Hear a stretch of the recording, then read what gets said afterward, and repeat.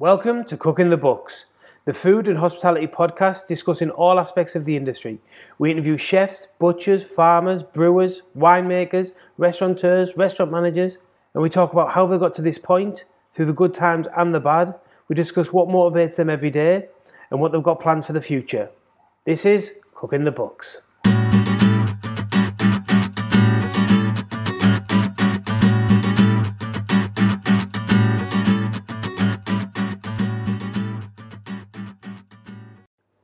This week on Cooking the Books, we have Tom Boucher, the manager of recently opened Peter Boucher's Butcher's Shop in Malvern, and also part of the six-man butchers team that went over to Ireland to represent Australia in the World Butchers Challenge this year. He spoke about that in depth and about, as well as talking about customer service, where he thinks butchery is going in the future and where ready meals play a part in that. Now, over to the show. Well, thanks very much, Tom, for doing this. I really appreciate it. Thanks for the time. Can you just give us a little bit of a rundown about yourself and how you got in the industry and the rest of it? Yeah, sure. So I come from a pretty long line of butchers in my family. I think there's probably 16 or 17 now. Directly dad, granddad? Yeah, all dad's brothers, a few cousins, and then all dad's cousins and stuff. Far out. So there's plenty of us. So I guess I kind of fell into it, working after school holidays. Yeah. Weekends, that kind of deal, through school, and then finished year 12. School was never really kind of going to be for me, nor was university. So there's only ever really one path. Choice, yeah. Me. Were they encouraging? Were your family like, get involved in the meat business, or were they a bit like? Because my granddad was a bricklayer, and he was like, don't get into bricklaying, it kills your back, and all the rest of it. Were you always encouraging?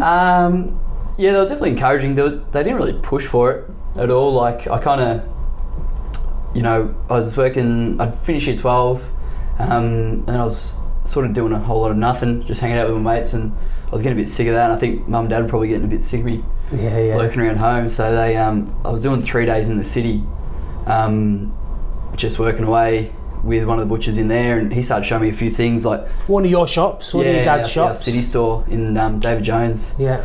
And so I was working with one of the butchers there, and he started showing me a few things, like rolling pork loins and doing a bit of boning of pork and stuff. And then I'd do my day on, and then I'd have a day off. I'd come back the next day, and I wasn't happy with how someone had put my section of the window in, so I was getting a bit sick of that. So then I started doing just full-time hours, and then I just fell into it. Got into it, exactly. That's great. So, I want to get into this as well. I've been seeing on the news that the live sheep exporting of live sheep. What's going on there? Did you know that happened? Were you aware of that? Certainly aware of it, to the extent of that though. It's horrendous. Yeah, shocking, really. 1,200 died. I've seen it on the news yesterday. 1,200 sheep died on the journey. Like, I don't know why they don't process the meat here. Do you know why? No, I don't really know. It'd be something to do with religion. Oh, will it? Yeah, I'd say so, in the halal. Okay. Like that, yeah. I didn't think of it. Okay. That's what it'd be for, but they want to here. There'd be so many jobs open up. So I instantly thought exactly that. Like, so you're sending the product over there. If you've just processed it here, you've got the processors, the plants, the factory, the whole process of doing the whole thing, slaughtering, butchering, packing. That's so many jobs. Yeah. So I guess if they want the stuff, they should say, well, this is it. Like, this is what we can... I guess you can work together. For sure. Yeah. As opposed to just like turning a blind eye. We're like, it's all right, we're just chasing the dollars, I reckon. Do you know what I mean? Oh, absolutely. It's absolutely ridiculous. Shocking, yeah, I wasn't aware of that. Yeah, right. I've seen them like on the trucks and that going, the chickens and the beef and that come through the city, but I never knew they were exporting it like... Yeah. It's like it's not like a 5-minute journey. Do you know on a boat? Yeah, they're on there for ages. Yeah. And then as they die, they just leave them. Yeah. It's bad. Throw them over, shocking. Do they throw them over? Yeah. Oh, I saw that on one of the news. Blokes and gunboats come through and just tie them over the side. The edge, yeah. It's so sad. It's a crazy thing. So you competed recently in the World Butchers Challenge. Yeah. So tell us a little bit about it. Yeah, sure. So this year was the biggest year we've had. It was 12 countries. 12 countries, 6 blokes on either team. You get a side of beef, a full lamb, and a side of pork, and I think it was 5 or 6 chickens. Okay. You get 3 hours. Every team gets this. Yeah, every team gets the same. Yeah. You get 3 hours to bone, cut, prep, make as many different products as you kind of can. So like as if to say, this is just come into the shop, break it down, make a window. Yeah, that's right. You get a big 3 metre long display. Oh, you get a display. Yeah. And it's got to have a theme. What was your theme? So we did like a photo shoot, red carpet type theme. Okay. So what like would you go along with that, like premium or what is it? Yeah. So how we had it was we had a red carpet running along the front of our display. We had the red balustrade. With the rope. Yeah. We had our names in the Hollywood stars on the red carpet.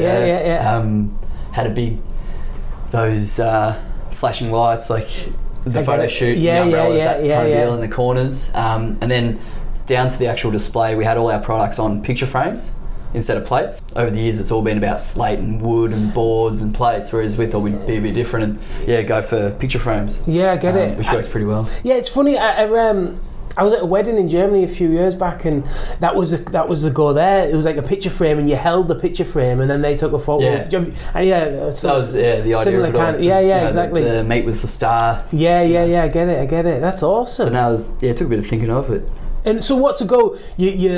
First of all, how do you make the team? Is it a selection process or do you put your name there's a selection forward? process. You put your name in, and they get guys up. You do a mystery box competition. Yeah. Is this sort of national? Yeah. Sort of just a smaller version of the competition. Yeah. So there's a national, is it regional competition and then a national competition, like whittles it down to the final 6? Is that how it goes? Nah, sort of just anyone who wants to be in. You show up on the day that they say, righto, right, okay, going today. Yeah.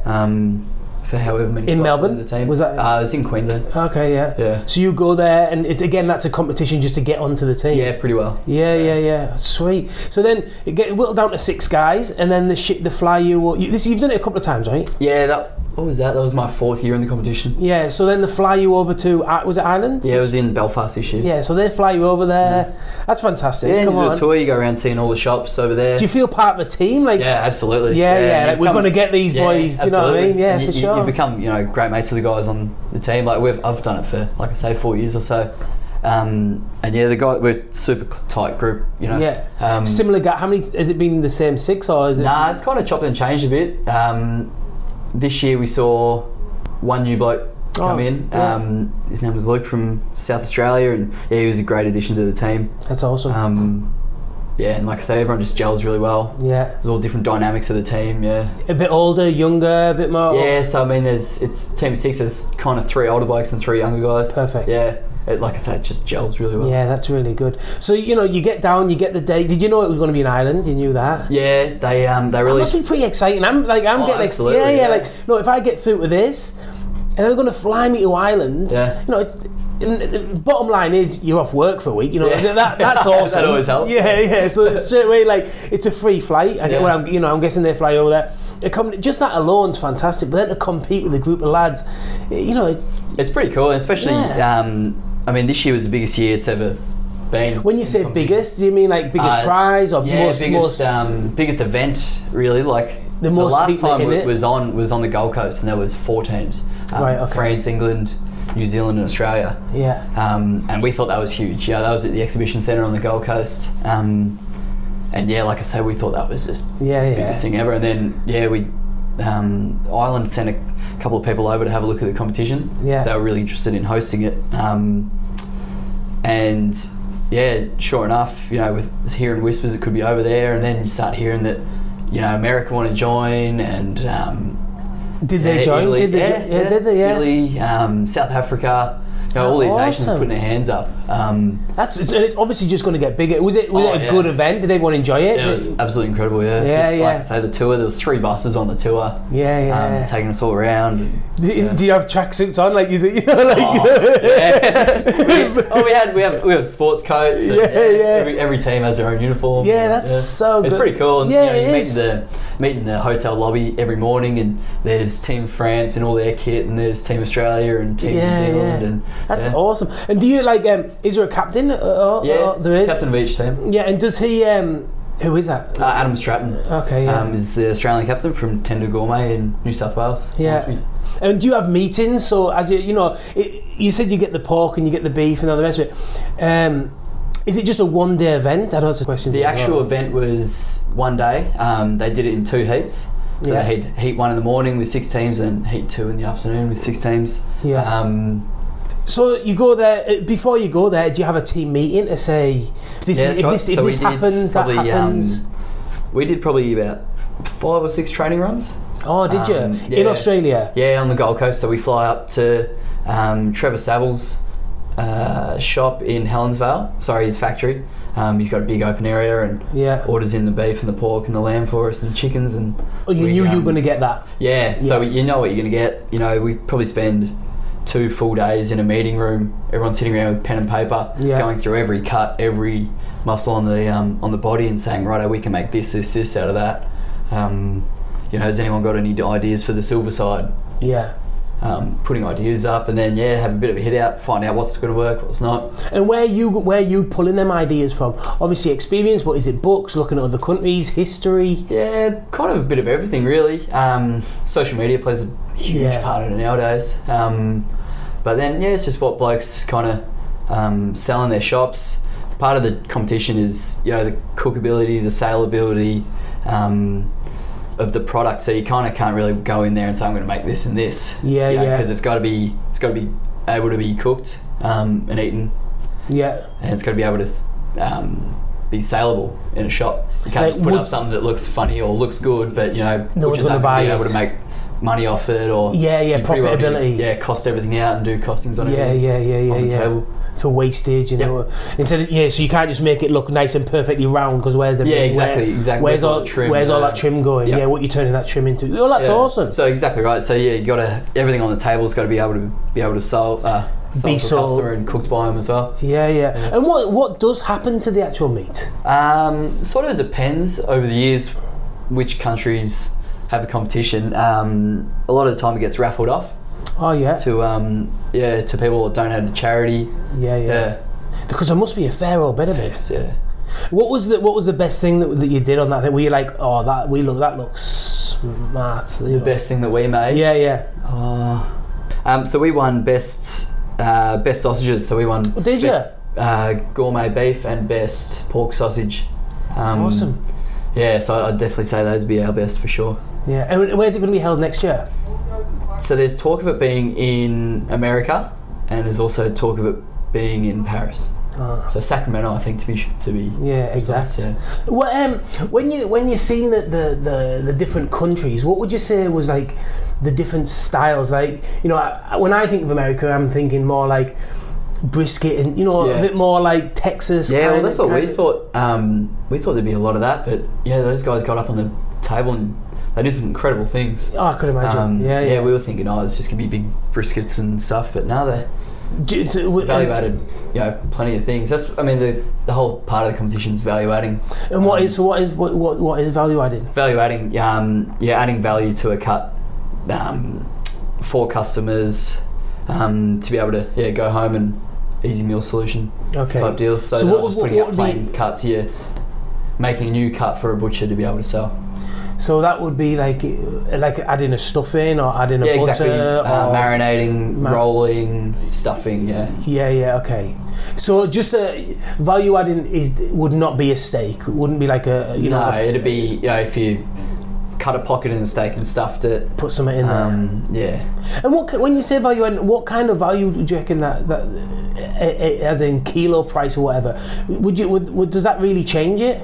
In some ways it sort of does, but they brought it out just to give butchers that edge against the supermarkets, which is kind of a really big thing at the moment, and just give the butchers the edge over the supermarkets to be able to sell a customer the product, like it's been handmade or whatever. Yeah, exactly. And when you say the French, I always think the French are a bit more like, I don't know, a bit more trimmed bone, French trimmed. Do you know what I mean? Like that, like membraning bones. Yeah, exactly. I just think of that. I don't know why. A lot of clean bones. Was there? Oh, good. And that was something that we really had to practice in our training runs, because we knew that we'd be getting in there and they would be just spotless. So it was like that. The French were that, were there? All of them were like the palms, everything. It was everything just clean bones. Yeah. And knowing that some blokes or some teams are really gonna push that. You just knew the whole time when we were training, like, there's not just going to be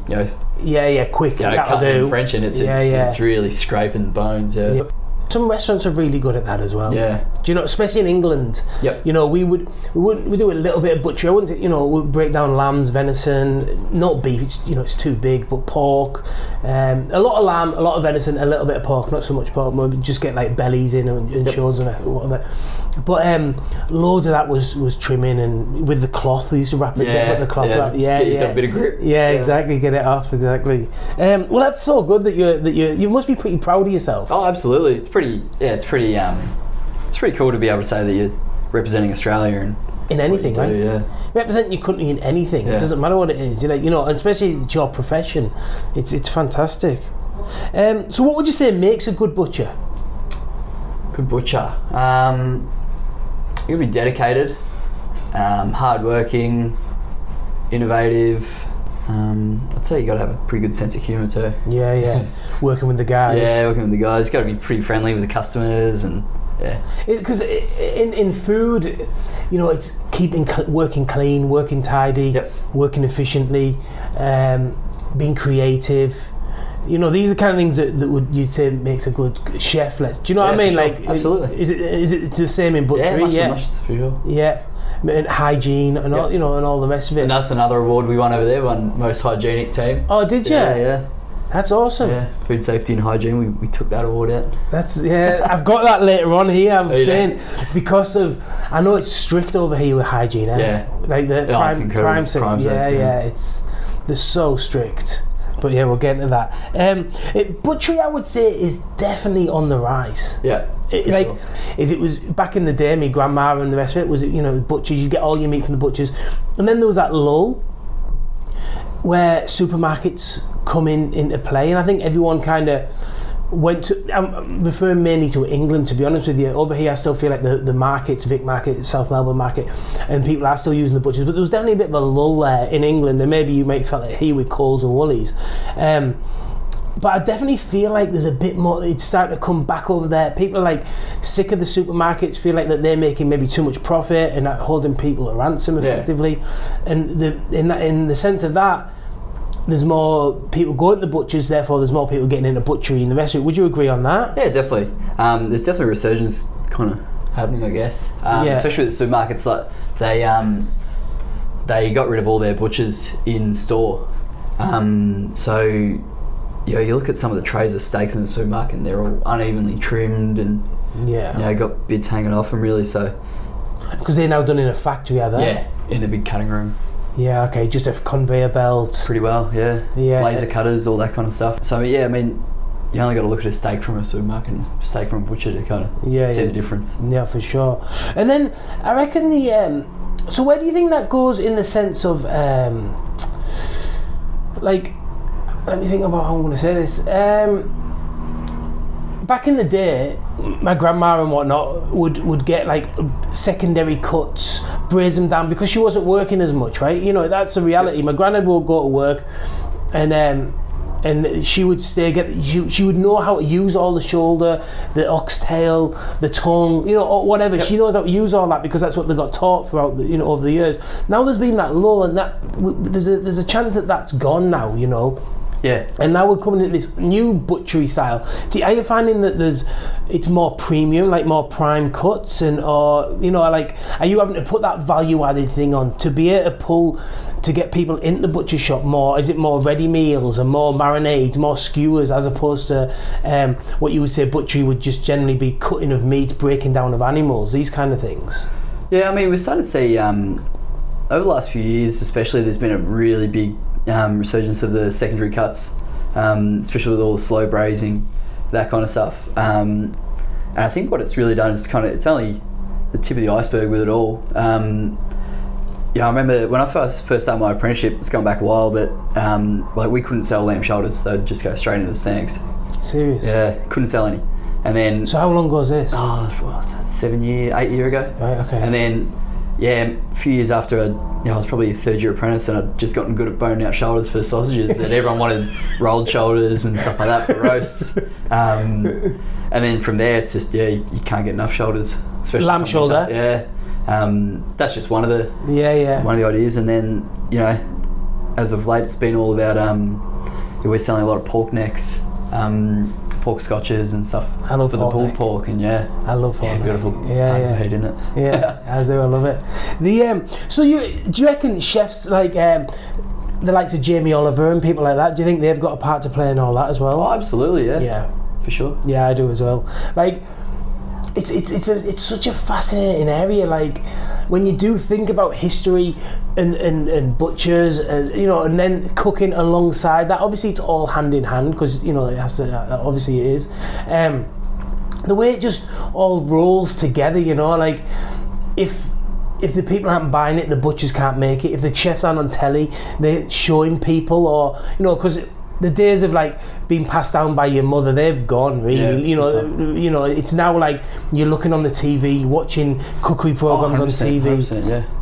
And do you see a direct increase in sales if someone like Jamie Oliver is using such and such? Do you know what I mean? Like, absolutely. I remember when there was a MasterChef episode, and they'd just done one of those master classes on boning out a rabbit, and I said to my old man, I said, "Oh, geez, we're gonna have to get a few rabbits in," as we're sitting around watching the telly. He goes, "Oh, rubbish! What are you talking about?" And sure enough, that next day we had about 8 ordered. Serious? Yeah. It's crazy. Incredible, yeah. Yeah, it's there's a real, like I said, there's a real turn of the butcher, I reckon. It's big time. And then you see a lot of it in the with all the low and slow American style cooking and stuff. Like, we barely had a brisket in the shop a few years ago, And now had a brisket, and then now every day. Every day you sell brisket. Yeah, well, especially over the weekends, like people have got the barbecues going. Them what they're called, offset smokers. Offset smokers. Yeah, it's huge. Yeah, and you see that on Instagram, like lads that you don't even think about. Yeah, exactly. There's some lads from the gym who are fighters. These Jordan Lucas, he's every time you're on Instagram, man, he's marinating some ribs or a brisket or whatever, and then weekend he's got everyone round and he practice. It's fantastic. It's awesome that people are getting involved in this, and that's all those secondary cuts and everything else too. Yeah, getting used up. Yeah. Exactly right. What would you do with them if they didn't? Like, that's another skill of a butcher, isn't it? Like, big time. Being able to, everyone, you can get rid of the fillet and the sirloin, or the saddle or whatever it might be. The belly and the pork. But how do you get rid of them secondary cuts? If you don't sell them. If you don't kind of sell them as they are, that's where you've kind of got to put your thinking cap on and say, righto, what can we do with these? What can we can dice it, put it in a casserole, put it in a curry. And you will make that, or you'll just absolutely, you'll make it. Yeah, make it up so the customer's just got to grab it, put it in a bag, and take it home. Yeah, exactly. And that skill. And have you seen the evolution of butchery in that sense? Like you say there, the lamb shoulders, you're boning them out, and now it's changed, and now you're selling them as whole shoulders on the bone or whatever, to be braised on the bone. Can you see the trends like that? You've got to I've sort of just been in it long enough to kind of see the turn. See the turn in it all. And now I think it's starting to go towards a lot of the ready meals and stuff. Yeah. Definitely. Yeah, that's where I think it's kind of starting to go next, maybe. But time will tell, I guess. Yeah. No, I really think that it's. I was saying, where do you think it goes, and that's what you do think. You think it will go down the ready meal. Yeah, I mean, at my new shop in Malvern, we started doing a lot. Like, when we came into that shop, we were starting to do all the products that we've always done at our other stores, and a few of them just kind of weren't selling. Yeah. So I grabbed some foil trays and just wanted to shorten up a spot in the window, and we had a pre-pack fridge there with a spot in it. So I thought, right, we'll put something there, and sure enough, you wrap them up, put a label on it, put an ingredients deck so people know what's in there and how much, put them in those foil trays, and then they're gone, But if they're on a big tray in the window, people wouldn't look twice at them. It's crazy. Yeah. I think, like you say, with them foil trays, they're nice, they're heavy duty, them foil trays as well. Yep. You peel off or you just bang straight in the oven. Yep. People are busy. Like, exactly. People are busy. Yeah, exactly. It's so time poor and stuff. Yeah. I mean, I saw when we were in Ireland, I was amazed by how much of that stuff they'd already doing. Really? Every shop we went to pretty well had a big commercial kitchen out the back. Yeah. Had 4 or 5 people out there working, making the meals for them. Yeah, I truly believe in the ready meals. I would love to do that myself. You know, I definitely believe in that. Like, I think people want good quality. They don't want all the additives and all the rest of it. They still want to support the butchers and the local guys, but they also don't have the time. Like, you know what it's like, if you finish work at 5:30, by the time you get stuck in traffic for an hour, you're home at 6:30, you've got kids, by the time you bath them, all the rest of it, try and sit down and then start braising lamb shanks. Like, not good happen. 11 o'clock maybe you're going to be having dinner. You'll you be know, hungry. Exactly. But and you can't afford to be eating fillet steak or ribeyes or whatever every night of the week. Right. So to get them secondary cuts, and obviously that works well for you as well, using up stuff. Exactly. So you put something in the window that looks great. You know, it has to look especially. You know, even though it's ridiculous, it does have to look red or whatever. Yeah, exactly. And like so. And then once it starts fading a little bit, even though will you then start turning that into other things? Yeah, exactly. From one product, you can probably nearly make 3 or 4. Yeah. Out of that, what would be a great example of that? Let's say rump steak. So like rump steak's quite slow. Always slow selling. Yeah, it's always been, in my experience anyway, in our shops, it's always kind of been a slower one, just because it's so big, I guess. Yeah. People probably get a little bit intimidated by it. So big as in like the area, is that what you mean? It's a big steak, you know. Big, yeah. So, like I say, it's the only steak you've really ever had to kind of push to sell. Yeah. So if you slice a tray of rump and you'll sell 3 pieces, you still got another 2 left out of the whole rump. You might, from there, you could put them into skewers. Yeah. For the barbecue, stir fry, marinate that steak. Yeah. And that'll help because obviously there's nothing wrong with it. Meat lasts forever, not forever, but it lasts so long. Do you know what I mean? Yeah, especially treated properly. Yeah, exactly. Refrigerated well. Yeah, exactly. So when you see that kind of oxidization, I think they call it, when the meat starts turning that kind of just that greyish colour, you can There's nothing wrong with it, is there? Nothing wrong at all. Nothing wrong with that at all. But that's when you would value add it. Yeah. Cutters. I mean, a lot of the time in a smoother running shop, you sort of you don't really want to be doing that. Yeah. You want to get rid of it. Exactly right. Yeah. You want to get rid of it before then, but But it is what it is. Absolutely right. In the restaurants and that, you buy in like the salmon, and you want the nice, the nice bit. You don't want too much belly on it. You trim it down, and then what you're going to do with that? You make it into fish cakes, put it on the lunch, whatever it might be. You can't just be throwing it like. No, that's right. Unless, if you want that, you're going to have to be charging 3 times the price to cover your wastage costs, and then no one wants to pay that, do they? Exactly. So what ready meals do you do at the shop in Malvern? We haven't really started doing a whole lot. I've just been just kind of experimenting, putting different products into our little oven ready trays. We do a lamb tagine, a lamb curry, a chicken casserole. We do some chorizo meatballs. I've had them chorizo meatballs. Have you? Yeah. What do you think? I love them. Yeah. Very good. Yeah, I do. I do. I like all your stuff, honestly. Yeah, very good. That's all I like to hear. Yeah. I think that's about it I've done so far. Yeah. But like I say, we're trying to get ready to kind of expand and put a few more new lines in. Like you say, you go in there, you look in Ireland, you can see, you can, I'm not saying you can see the future, I haven't got a fucking crystal ball, but you've got a feeling that there's more of that going to be going on. Yeah, I came back from Ireland and I had all these big grand plans for all these, because it's been so cold over there. Yeah. I had all these massive ideas for all these casseroles and cassoulets and stuff like that, and I've gotten back home, and I think it was my second day in the shop, and I'd ordered up on lamb neck fillets and everything like that. Yeah. And then I looked at the weather forecast. It was going to be 28. Yeah. Like 3 days. Yeah, exactly. It worked so well. When you say lamb neck fillets, that's do you sometimes put that in the shoulder? So it's off the shoulder. Yeah. So it's a lamb scotch. Yeah, I love that. And it's got that like that not sinew, like the bit of fat tendon, runs through the middle, tendon that runs along the Yeah. side of it, doesn't Yeah, it? that's right. Yeah, it's got that tendon. Yeah. That is It's a the best. beautiful cut. Oh, Oh, yeah. man, that is the And best. versatile too. Yeah. So back home, we used to call that lamb neck. Yeah. That's what we used to just call it. And then when I first come to Australia and I was living in Sydney, and I went to the butcher and said, I'm going to make a curry, the guy's going to come around and all that. And I went and I said, can I get like 6 lamb necks? And they were like, yeah. I got the bag. I was like, that's fucking heavy. Yeah. And I got it, and I didn't check because I was thinking maybe it ran down. I didn't actually know where the meat was. I didn't know if it ran down the neck. I didn't actually know it was from the shoulder, to be totally honest with you. And I got it. I thought, where the fuck's his lamb neck? And it was literally just the neck. Whole neck. Just the whole. Like it was like that. Do you know? Yeah, it would have been. I was like, back to a bit of cooking. back to the shop. Yeah. I was like, they were like, oh no, we put that in the shoulder. I was like, oh fuck. Well, I'll have whatever else. I totally took the shoulder. But do you sell them lamb necks or not?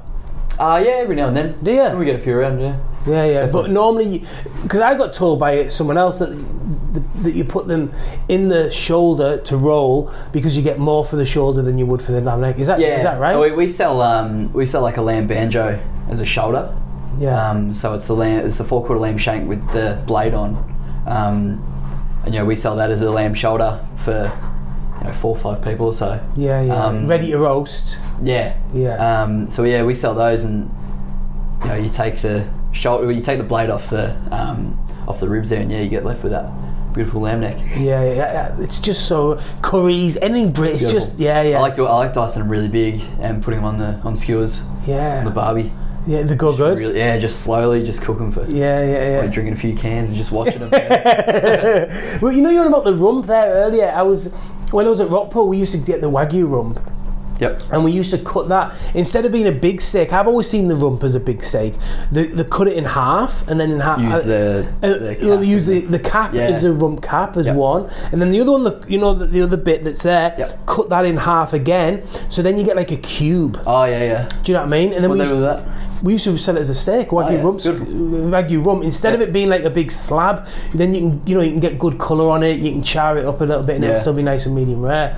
Instead of it being such a big, you know what I mean? Beautiful. Like a bin lid. Yeah. That's what they're like, weren't they? Like, what the fuck are they? And so, how do small goods and charcuterie go in the shop? As in, what kind of role do they play? They're a pretty big part of our business now, and it's definitely a point of difference that we've got. We make all our own Germisol, small goods from scratch, whereas a lot of shops have to buy them in. Yeah. But it's just been, Dad's always just been super passionate about all that and just intrigued, because there's a fair bit of science and everything behind it all. For sure. Like I say, it's been a really good point of difference for our shops. Funny you should say it's quite scientific.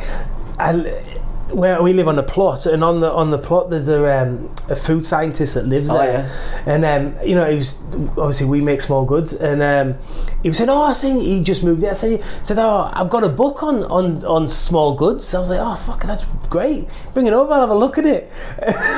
And then come over, and I opened up. I was like, "What the fuck is this?" Like, it was like a science book. Like, it was just, I didn't understand any of it. Nothing. Didn't understand one single bit. I was like, mate, it's a little bit advanced for me. That, I know how to make it. Yeah. I don't know. Like, it was like, like what you see on a science degree. Yeah, it's unreal. My older sister's studying food science. Oh, is she? Yeah. And the stuff, like, I was kind of. You learn a little bit at trade school. Yeah. And I could kind of keep up with conversation for the first few weeks while she did it, and then all of a sudden, bang. Yeah, it's amazing. Yeah, it's full on. Yeah, for sure. So what small goods do you make? So we make all our own hams, double smoked hams, everything, smoked chicken, smoked duck breasts, all sausages, Weisswurst, Kransky, Cabanas, chorizos, knackwurst. Oh, was it one with veal that you used to do with veal? I can't remember. One of the guys was telling me. I can't Veal remember. one. Oh, he bought it the other day. It wasn't veal, but it was traditionally back in the day. He's German, and he said, okay. and he was doing a delivery at one of the shops, and he seen it, and he was like, oh, it was a German. Is that older bloke? Yeah, Yeah. He bought it. Yeah. Peter, his quality. Yeah. He used to own a. He was a really successful chef. Yeah, he was telling me he had his own French chef. Or? Yeah, well, he's German, but he had his own French restaurant, like French German style restaurant, and then he started doing pâtés and everything like that. I think it was called the French something, and he made cordial and Really? Yeah, he had a good business. I was making chicken valentines once at the new shop, and he came in and I was making like a Toulouse style mince. To stuff the birds with, and I was mixing away, and I was pretty happy with myself making it. And he talked in and he's asked me what I was making, and he was telling me he was a chef. I said, "Oh, I smell it. It's quite nice." And he kind of looked at me and goes, "Oh, can I try some?" I was like, "Oh, yeah." What do you mean? And he just grabbed a little bit in the fingers and straight in raw. I was like, oh, don't know about that. He's a beast, but he's fantastic. Yeah, he's a class. I love him. Yeah.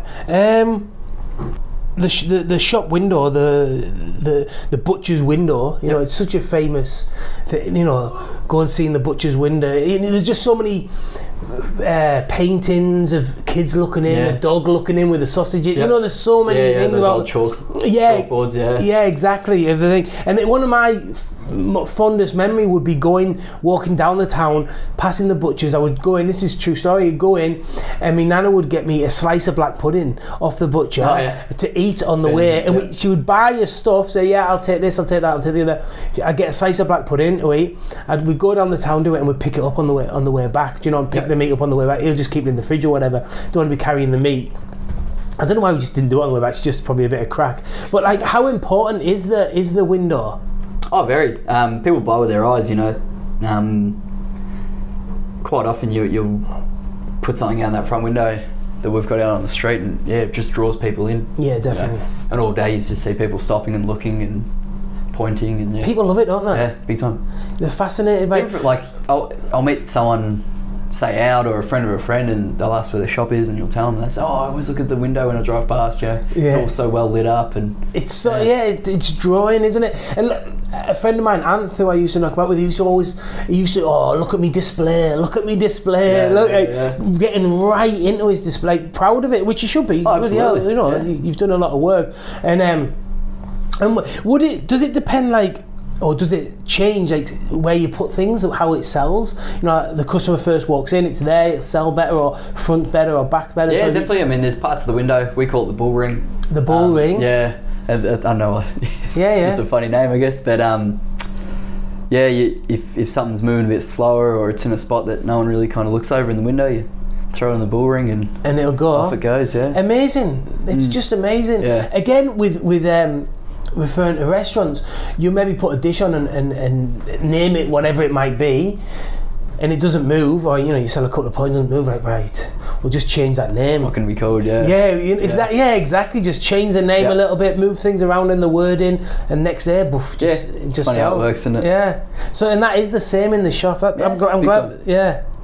And then is there competitions and things for window displays and things like that? Because I know in England you get like best window display in England. You know, like people, there's definitely things, or best sausages in the country, or best burger, or whatever it might be. There's definitely competitions and stuff like that, but there isn't. I haven't seen one for best window display. I wouldn't mind them having that though. Yeah, you would. You never go. Crack, I reckon. Who does organise that butchers competition? I meant to ask earlier. There is a, what do they call it? Like a board. Yeah. I guess, a council, sorry. Yeah. Just a butcher's count. Yeah, so it's a council. Every country puts up two or three people, I think. I think it's two. And who funds it?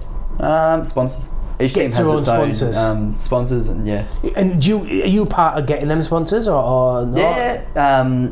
Everyone sort of plays a part, especially this last year being in Ireland. It took a fair bit to get us there, so everyone was trying their best.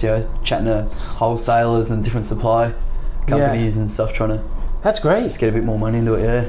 It's awesome. Because like I said, it's a long way to go, and Yeah, a long way to yeah, send yeah, a pallet full of plates and Yeah, for sure. photo frames in our case. Yeah. Yeah.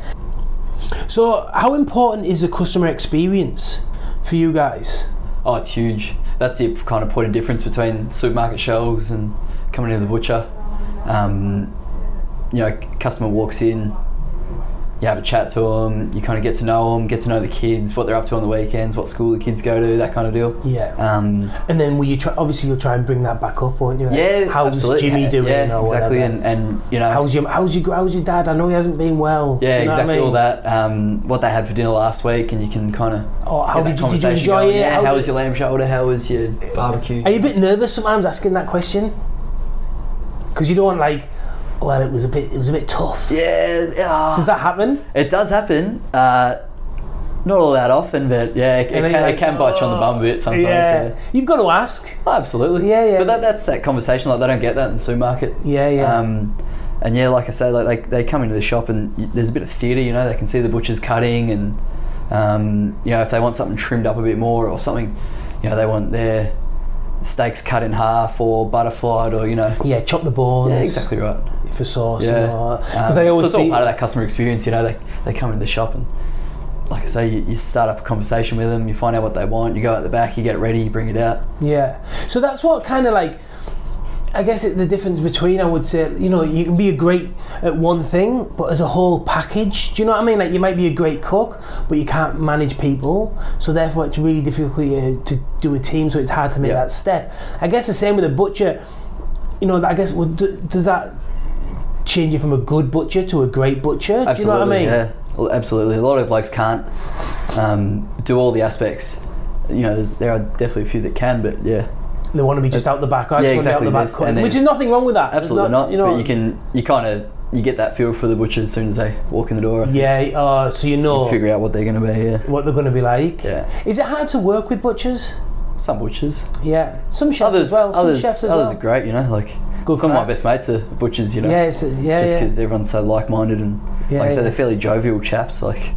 Fair bit of joking around that goes on, yeah. Not too much. Of course. What do you do for staff training to be able to give that customer experience? With the training, yeah. I mean, with my staff, I tend to sit a lot of them down, especially the sales staff. The girl, you'd say up the front, the cashiers. And then you kind of go through it when they're first starting.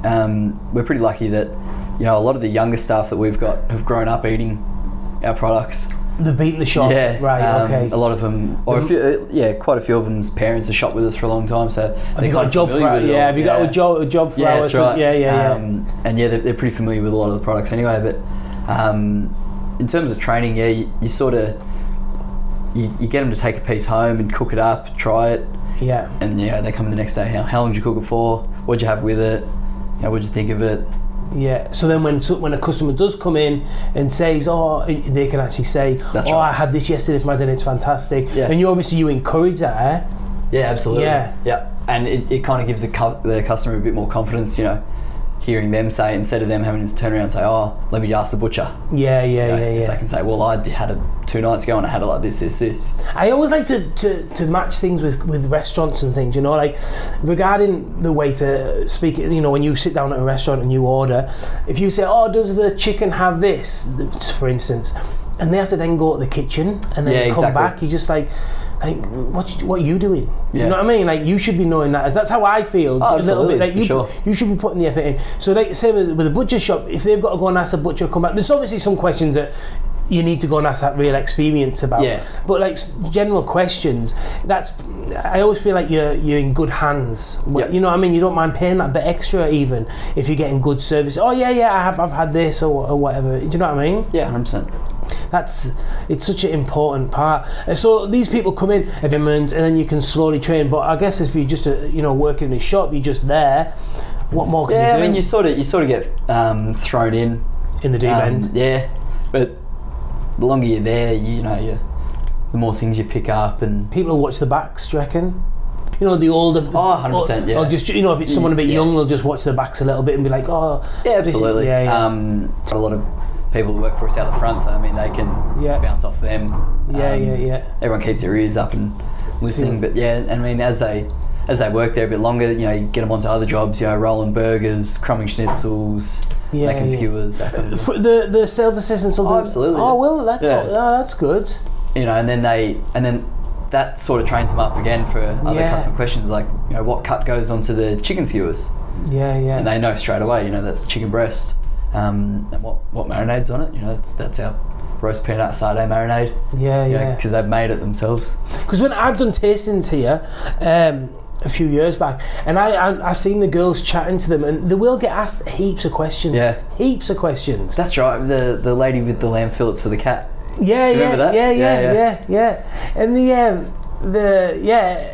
it gets asked so many questions, and I think, like, if you're studying or whatever you might be, and they're just answering them, no problem, just chatting away. But that's sort of hard for them too. Like, they're only working there. That's what I mean. A couple of days a week, exactly. As well as doing, you know, that's an arts law type degree. So they do well. But absolutely. They do so well. What's your bestseller? At the moment, it's sort of starting to change a bit with the seasons. I mean, it kind of changes day to day. Bestseller for us is kind of always our steaks. Is it? Ribeyes. Ribeyes, Scotch, Porthouse. We have a really great product that we use, grass-fed beef from down Gippsland, and it's hard to beat, you know. Is it? Yeah. That's, you know, consistently through the week, over your weekends, it's always going to be a bestseller, I'd say. That beef, so that beef from Gippsland, is that goes in all the shops? Is that how it works? Yeah. And do you buy all your beef from that one farm? Yeah. Pretty well. And does he supply other butchers as well, or do you take everything off him nearly? I think we pretty well take it all. I was going to say it must be quite a lot. Yeah, not that I know of anyway. So it's always consistent, and you just got a good relationship with him. Exactly right. And I mean, the customers come in and they've had it before, and it's like I say, consistent. It's perfect every time, so they're just happy to keep on buying it. Definitely. So steaks are your best sellers? I'd say so at the moment. It's starting to swing around, like we're starting to sell a lot of roasts and stuff. As it comes a bit colder. Cooler, It's funny, in our new shop we're starting to sell a lot of cooked stuff. Like I sell cooked chicken schnitzels and cooked chicken drumsticks and cooked chicken pieces, and some days we'll outsell raw chicken schnitzels. Bloody hell. Cooked ones, it's crazy. You wouldn't expect that, would you? Nah, not at all. But people love it because it's so easy. And like a lot of our customers down there are young mums. They'll come in with the pram and the 2 kids, and they've just got so much. They'll look at the chicken schnitzels. Oh, hang on, you got cooked ones? Oh, there's 4 cooked ones. I'll whack them in the microwave. They'll be done. Well, fair enough. If they've got, you know, the working hard, the partners, you know, it's not easy. Well, I mean, like you were saying, you get the kids and exactly. And what did you do for a training apprenticeship? What did you do for that regarding, because obviously you were born you know in the family, you've got a few shops. How did you go about doing your apprenticeship within your business? Sure. So I mean, I did I started off in our city store. I was there for a few months, and it came kind of, we don't have a rail there, it's just a 2-man shop really. What's a rail? The butcher's rail on the top. top. Bodies on. So we needed a rail to learn all the rest of it really. So because you can't lift up the beef and that, right? Is that why you have you can't do? Well, I mean, in Australia we tend to bone everything on the rail. Like I know, in England and Ireland and France they bone everything on the bench. Because they use the big old wooden blocks, but no, over here it's all done on the rail. So I headed off from the city. I headed off to our Toorak store. I worked under Troy, who was our manager at the time. Now owns Meatsmith in Collingwood and St Kilda. So I worked under him for maybe, I was probably 2-3 years there. I heard he's fantastic. You know, in your first episode when you're talking about Amy Bextris butchers, like I'm left-handed. And Troy, it was always real tricky trying to learn, stuff, Lincoln snags or boning beef. Watching him right-handed, I was doing everything backwards, so he ended up just going righto and just doing everything left-handed. He did? Yeah, the man's incredible. Serious? So he's the same. He's like, so it's he just figured it out. Amazing. Pretty incredible. Yeah, that's great. Were you laughing when you heard that? Were you? Yeah, for sure. Maybe it was him. To himself. Maybe it was him. No, you do hear about like the older blokes who could, look left side, right side. Oh, right. Do hear about that, but I'd never seen him in person until Yeah. I looked over at. Yeah, he was teaching me how to bone a 4/4 of beef, and I looked over and he had his knife in his left hand. I hope that doesn't end up in my leg. Yeah. For sure. So then you come here to Toorak where we are today. Yeah, so I did, like I say, 3 years or so here, and between then and everywhere else, I was kind of moving around a bit. I'd do a few months out at our factory doing small goods and the big sausage production and all the boning, that kind of stuff. But then, how was the factory? I love that. I love the factory. I love it. Absolutely love it. Yeah, it's big. It's huge. There's some equipment that I didn't realize. Like the tenderizer. I'd never seen that before. Yeah. There was heaps of stuff. I didn't even know. I didn't know what a bowl cutter was. Oh really? Your dad coming. He said he just got a new one, and and it was, it was going. They were chopping mushrooms, I think. Yeah, chopping mushrooms. Yeah, In it. You sort of do anything. Yeah, and I never. So then I was like, oh yeah, all right. They playing it cool because like straight home on the bowl cutter. And then I seen you can Kranskis. You make make Kranskis in there. Yep. Pate. So all your German kind of small goods and stuff are all made through there. Oh, are there? All partially. Yeah, you make your emulsion out of it. Yeah. With the protein and the fat. Yeah. Yeah, and your ice and your spices and everything like that. And then that goes into your mince with your say pork mince, beef mince, whatever you're making. And then minced out and then run through the sausage filler or whatever. But you can put, like you say, it's just blades that spin, isn't it? The bowl rotates and the blades spin. So the bowl generally has, I think, 2 gears. Yeah, slow and fast. And spin backwards, spin forwards. Yeah, everyone's recipes are different. 8 spins forward. And is that how the recipe? And then it changes for every sausage, and every bloke's recipe is different. But you'll have say 4 in low gear, 4 in high. Oh, okay. That's what makes them so different. So what? And the ice? So it heats up as the steel's spinning. Yeah. It heats up, so you're adding ice to keep your temperature down, and that's where you get your shelf life from too. Yeah. So when we get the chicken, I shouldn't be telling that. I'm like, oh, should I? So what we do is when the chicken livers arrive from the free range slaughterhouse, get sorted on Monday I think it is, and they arrive to us on a Tuesday. We prep them straight away, bag them down, and then freeze them. And then what we do is on a Friday, like today, before we leave work, because we make terrines on a Monday, before we leave work today, we pull all the livers out that have been frozen since Tuesday, put them in trays, put them in the fridge, and then we've shut Saturday, Sunday, so then it sits in the fridge Saturday, Sunday.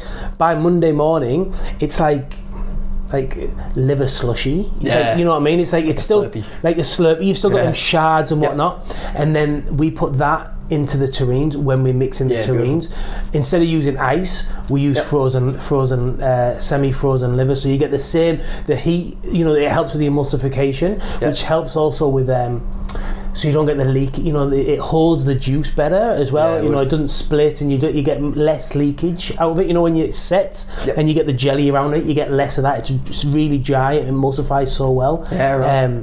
But that's how that's the tip. We took us a while to work that out, but it works out perfect. Okay, to finish off, fillet or scotch?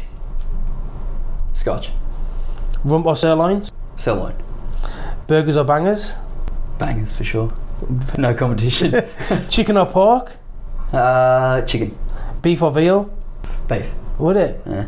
I love veal. Slow cooker or barbecue? Barbecue.